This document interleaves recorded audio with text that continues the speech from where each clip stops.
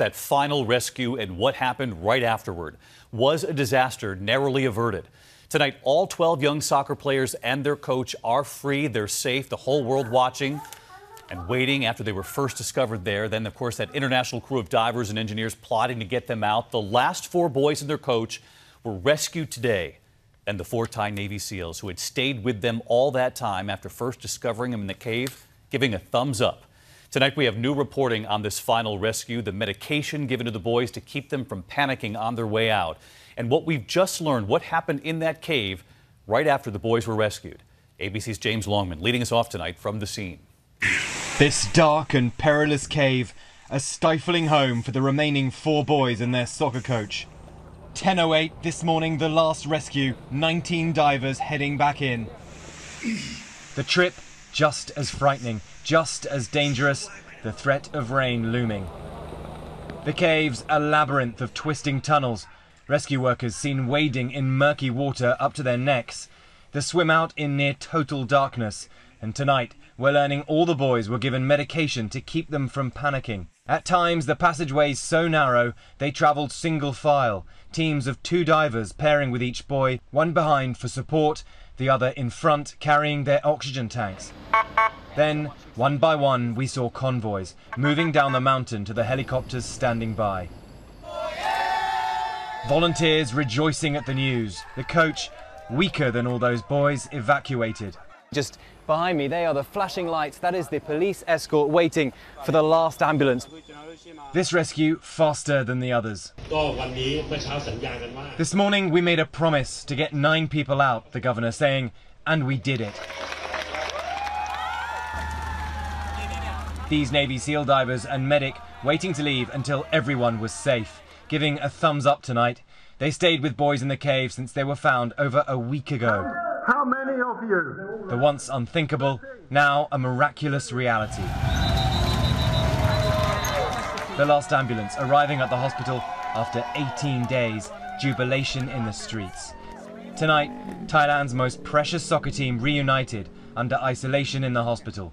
2 of the children have pneumonia and they are highly susceptible to infection, and their diet, bland foods, with a treat of bread and chocolate. But a health official saying they will not be allowed direct contact with visitors until their blood tests come back, meaning another agonizing wait for their parents who haven't held their sons in over 2 weeks. They are grateful for the hundreds who volunteered on this mountain. The cave is just up this road, but for days this has been blocked off. They haven't allowed press in here.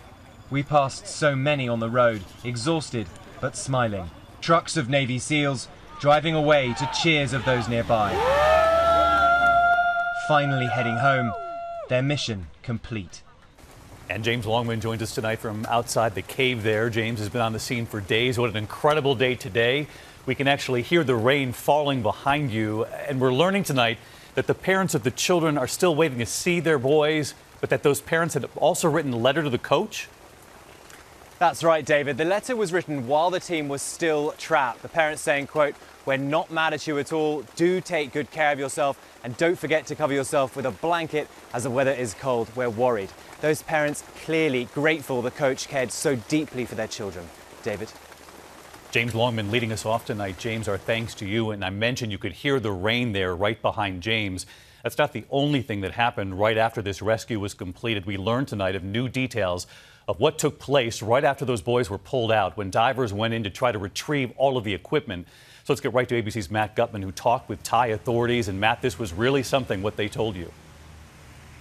That's right, David. When the operation got underway, it was raining harder than it is right now. And according to those Thai military officials who were directly involved in the operation, after those Navy SEALs and the other rescuers got those 4 boys, the coach, and those 4 Thai Navy SEAls out of the cave, other rescuers and about 80 or 90 Thai Navy SEALs were in there picking up all their equipment when suddenly that main pump that had been taking out hundreds of millions of gallons over the past 2.5 weeks gave way. Suddenly, the 3rd cavern began to fill with water, then the 2nd, then the 1st. And the SEALs and the other rescuers had to flee for their lives, had to abandon all of their equipment, leaving hundreds of air tanks behind.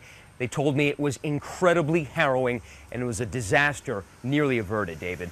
Wow, Matt Gutman, James Longman, our thanks to our entire team on the ground and the heroic work of all of those divers. And tonight, right here, step by step, this triumphant rescue, 18 days, and the boys, their families, and how they ended up at that cave in the first place. A remarkable special edition of 2020 tonight, 9 p.m. Eastern. I'll see you then. Hi everyone, George Stephanopoulos here. Thanks for checking out the ABC News YouTube channel. If you'd like to get more videos, show highlights, and watch live event coverage, click on the right over here to subscribe to our channel, and don't forget to download the ABC News app for breaking news alerts. Thanks for watching.